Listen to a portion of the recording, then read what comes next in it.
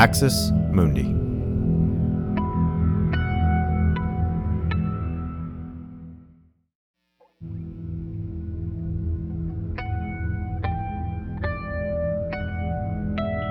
Axis Mundi.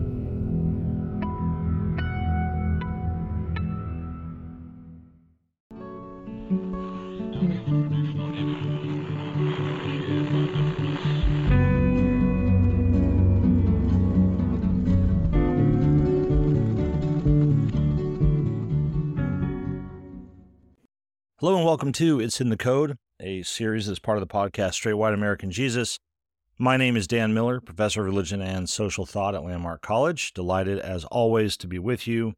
As always, love to hear from you, especially for this series, which is driven by so many of your ideas and your comments and your feedback.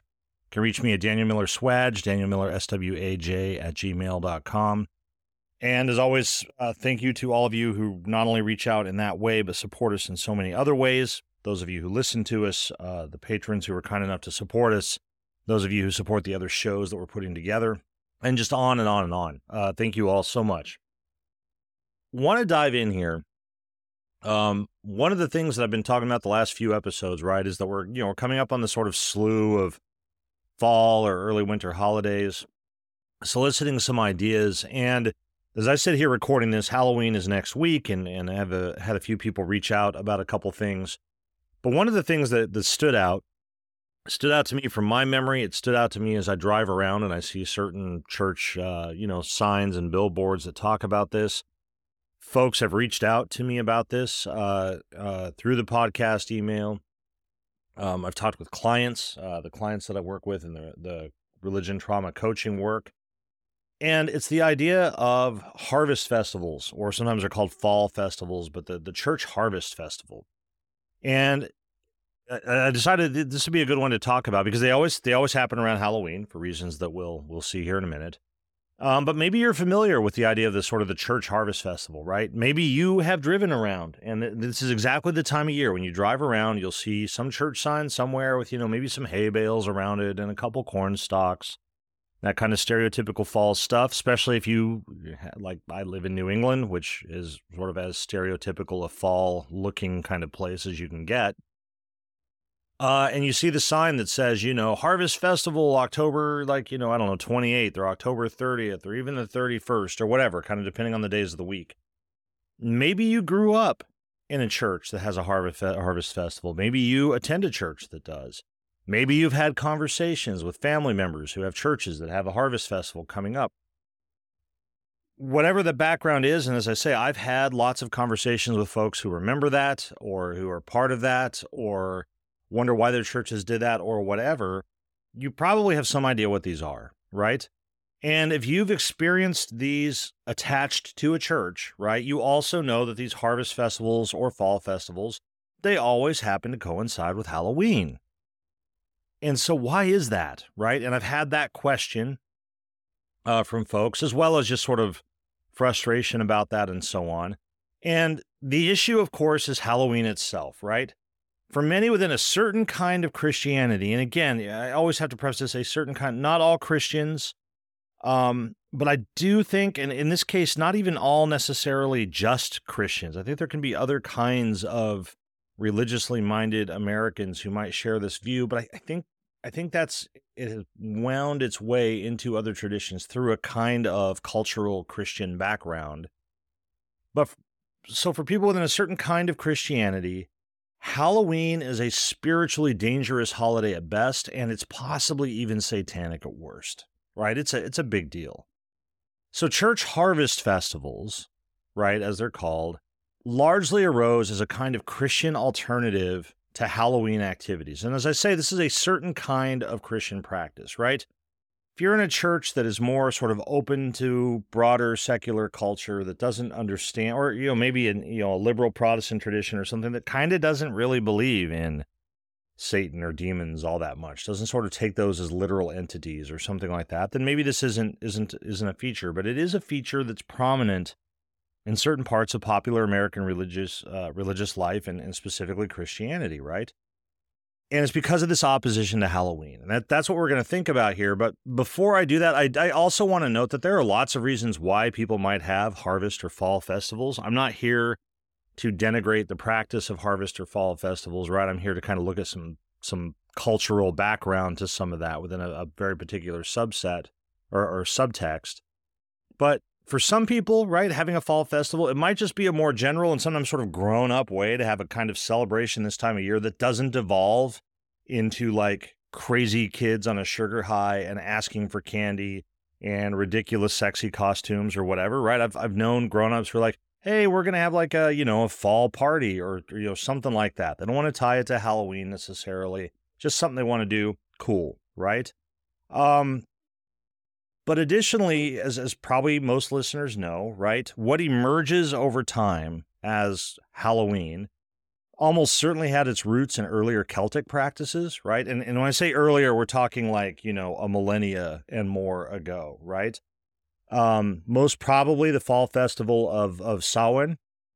You've seen this, if you've ever seen this spelled, it looks like Samhain, Samhain, Samhain.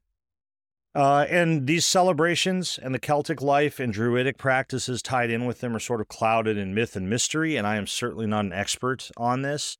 But it was likely a celebration that marked the end of summer. I put summer in quotes here, right? And nowadays, most of us don't think of summer running until the end of October, but the end of the light time of year, right? The time of year when it starts getting darker, a time period that was often envisioned as sort of breaking the world, or not the world, the year into two halves, kind of a light half and a dark half, the time of harvest, the end of the growing season, and so forth, right? So it was almost certainly a harvest festival and a time of celebration, right? And all of that background, that's, as I say, millennia and more background is relevant for lots of reasons. But one is that another reason you might see fall festivals or harvest festivals is that for many neo-pagans, right, or other non-Christians, the celebration of this time of year and calling it a harvest celebration or a fall celebration is sort of a way of recovering or rehabilitating a kind of pre-Christian consciousness, a kind of pre-Christian practice. It's a way of opening up other forms of religious or spiritual practice that kind of counter what for them is a hegemonic Christian focus, as well as a sort of commercially hegemonic holiday season. So all of which is to say that if you see the language of fall festival, harvest festival, etc., that can mean different things, right? And I'm not here to denigrate all of those, nor am I here to pretend that I can talk about all of those. Certainly in one episode, I can't, okay? So fall festivals can be a lot of things, but what I'm interested in the one you see on that church billboard. I'm interested in why a certain kind of American Christianity has these fall festivals and advertises these fall festivals, why they do that and where that comes from, right? And within that context, within that limited context, they're typically devised as an alternative to Halloween observances and celebrations. And sometimes this is very explicit. Sometimes this is more kind of suggested or implicit. Sometimes it's just assumed. The folks I talk to, they're like, I grew up in a church that always had a fall harvest festival. And they'll say, nobody ever said you can't go trick-or-treating. Nobody ever came out and said that you're bad if you put on a costume and go knock door to door. Nobody ever said that you, it was satanic to wear a witch's hat or whatever. But it was there. It was kind of assumed. We just knew it, right? And others will talk about, preaching against this. I remember sitting in churches, and my church, the group that I grew up in for the most part, was not super heavily into this fall festival thing, but I remember some sermons targeting Halloween. I remember some sermons talking about, that we were primed for demonic influence at this time of year, and we'll get into that in a minute as well. I remember that language, and that was part of what I grew up with, right? So where does all that come from? Well, here's the thing, all right? So I'm going to give a little history today, not a lot of history. It is not exhaustive. Again, I'm not an expert. Invite people to, fill in gaps for me. If you've got information that I don't have, go take a look for yourself, as always. But Christians have a long history of encountering Samhain practices, right? So to make a really long story short, when a Christian Rome, right, a Rome that by this point in time has adopted Christianity as its religion, right, when it took control of the Celtic regions that observed Samhain, the Christian holiday, All Saints' Day, was, a sort of take shape, right? What emerges as the Christian practice or observance of All Saints' Day, it predates this, right? Way back, even further back, before Christian Rome encounters these Celtic traditions and so forth, when Christians were still persecuted by Romans, the martyrs, that is, those who had been executed for their faith, right, who had died for their faith, they were celebrated as heroes of the faith. These were the quote-unquote saints. So it starts out as a holiday really kind of aimed at Rome, right, when Christians are the enemies of Rome, or Rome is perceived to be the enemy of Christians at any rate. Eventually, Christianity becomes the favored tradition of the Roman Empire, and then later becomes the official tradition of the Roman Empire. And so when it takes on that status, All Saints' Day develops, and there it becomes remembrance not just of the martyrs, but of the exemplars of the faith, right? That's more what the word saints comes to mean, because once you're the official Roman, the official Christian empire, you're not going to be martyring people anymore, nor do you want to explicitly remember the times when you did. And so the concept of the saint kind of changes and develops into something more like what it still is within the Catholic tradition, this kind of exemplars of the faith. So All Saints' Day develops as this time of remembering these sort of heroes of the Christian faith. So you have this Christian tradition of All Saints' Day that develops, okay? So in the meantime, way out on the periphery of the Roman Empire, you have these Celtic regions that are now under Roman rule and Roman occupation. Rome is not a Christian empire yet, but they are there. They are encountering these traditions and people groups and all of these kinds of things. They are attempting to sort of control those. Often the Samhain practices and others are undertaken sort of in opposition to Roman rule and Roman occupation. So the Romans are opposed to them. Eventually they suppress them. Over time, the Romans become Christians, right? As I say, Christianity becomes the official religion of the Roman Empire. And so in those contexts, those same Celtic contexts, you now have Roman Christians who basically are trying to displace or replace these pre-existing Celtic practices. And they basically swap Samhain for All Saints' Day, right? In other words, they make Samhain sort of the time of the remembrance of All Saints' Day. Some evidence that All Saints' Day was already sort of celebrated in the fall and so forth. And Samhain already incorporated certain elements of remembering the dead, right? And the idea that the veil between the living and the dead is particularly thin, and so it sort of lends itself to this.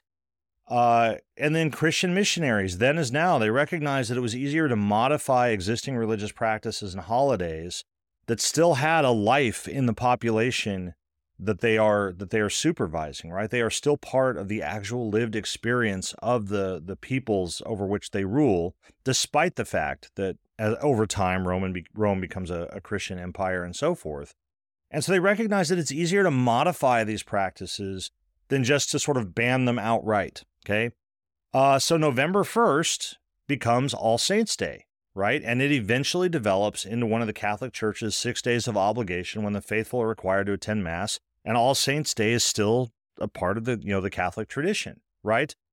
So the evening before All Saints' Day becomes All Hallows' Eve or Halloween, right? And I think a lot of us probably know some of that history. I'm just going to throw out here that all of this stuff about Halloween having pre-Christian origins, Christians sort of modifying it or incorporating it into their own practices, this is very much what happened with Christmas. And I talked about this in an episode last year, kind of in the lead up to Christmas. May revisit that some this year. Again, I invite your thoughts about sort of episodes related to holidays, including Christmas. But this was a pretty typical pattern of Christians sort of accommodating or appropriating pagan, quote unquote, cultural practices and incorporating them into their faith, right?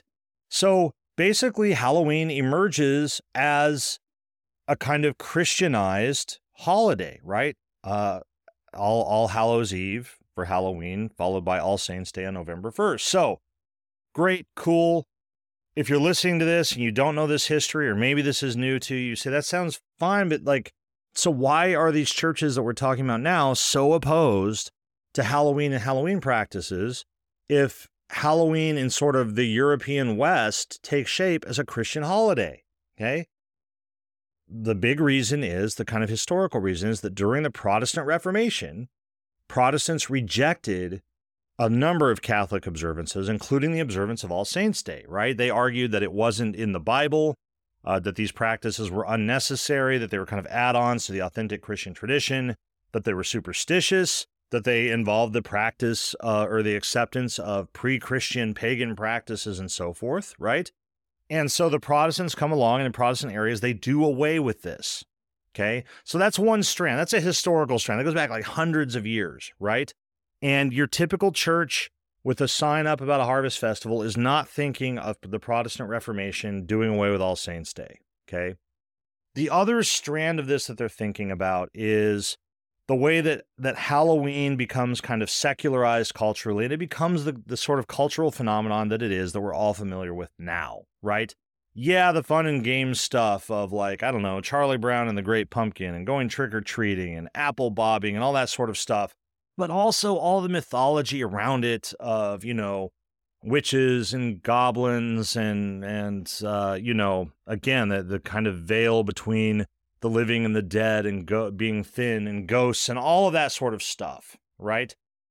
And in the 20th century, as you have Christians that had been fundamentalists, that had sort of rejected American popular culture and so forth and withdrawn, after World War II, they begin to kind of reemerge as what were known as the neo-evangelicals.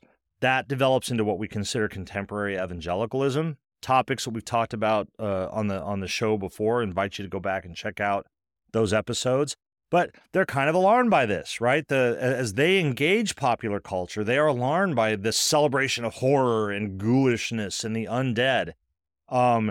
Halloween, because of this and the openness to this, it comes to be associated with things like Satanism and demonic influence and witchcraft and all of that, right?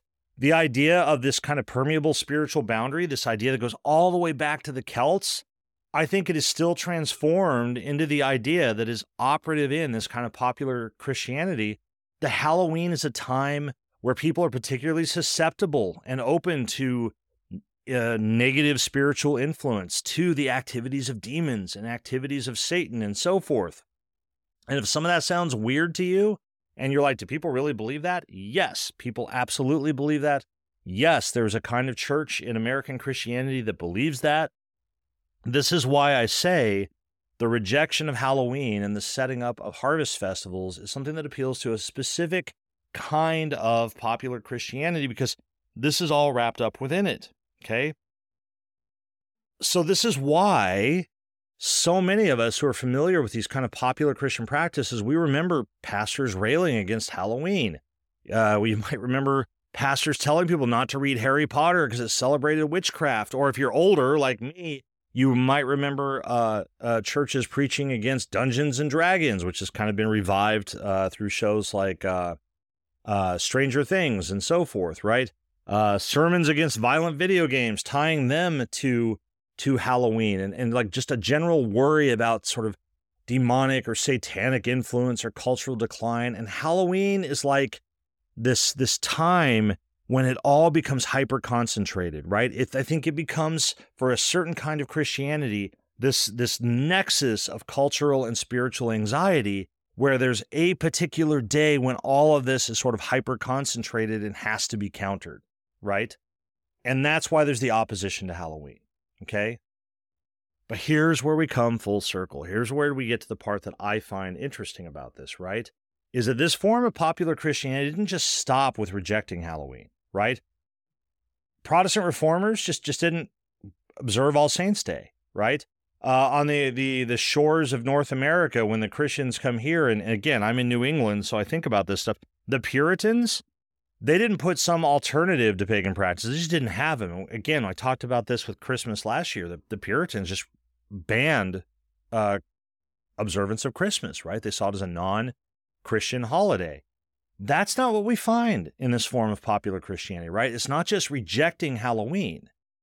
despite their Protestant legacy, right, of critiquing Catholicism for, practicing, incorporating a practice of accommodation, right, of accommodating non-Christian culture into their spiritual forms, despite the rhetoric of countering so-called secular culture, this form of popular Christianity reenacts the same practices of cultural accommodation, or sort of follows the same pattern that those Roman Christians did in the Celtic Isles 2,000 years ago, right?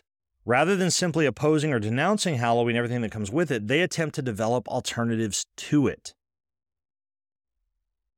They don't simply reject popular culture and popular cultural practices. They attempt to create a kind of Christian parallel popular culture.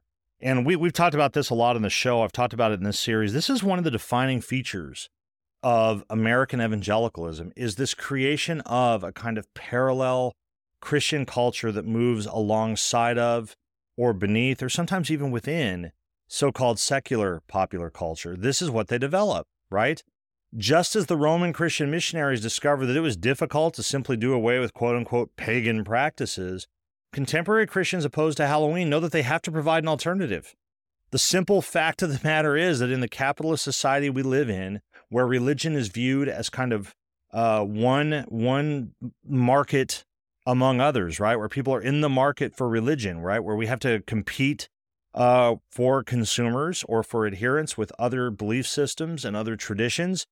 We have to have something to offer. It's not enough to just say Halloween is bad, don't go out and do it.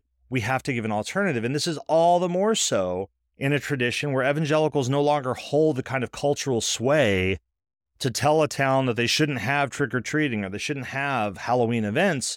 They now have to sort of compete with those.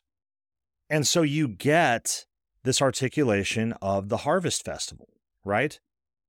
So next time you're out driving around and you see that church with the sign advertising a fall or harvest festival, or when a pastor rails against Halloween, or you get one of those, I don't know, maybe passive-aggressive emails from a family member, like asking why you posted pictures of your kid as a witch on Facebook or whatever, this is the background for it.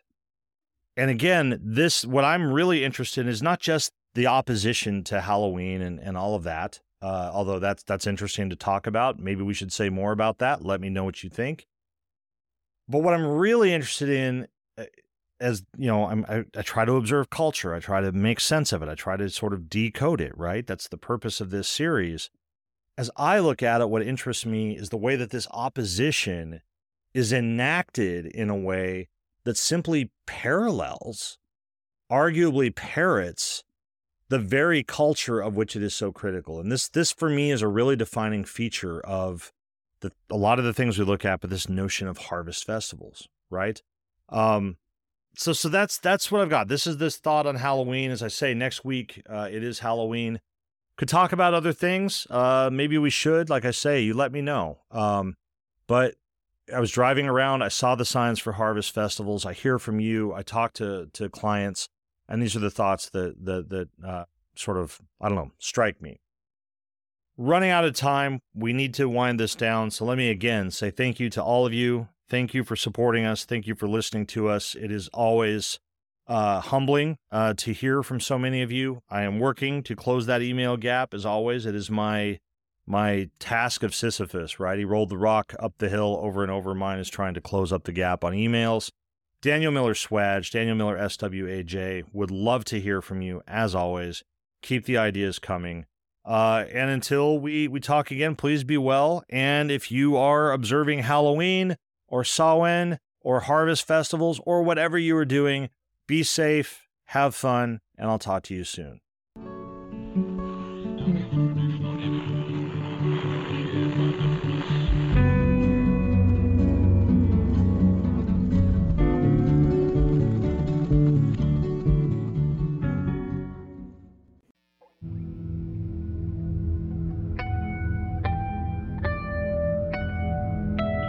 Axis Mundi.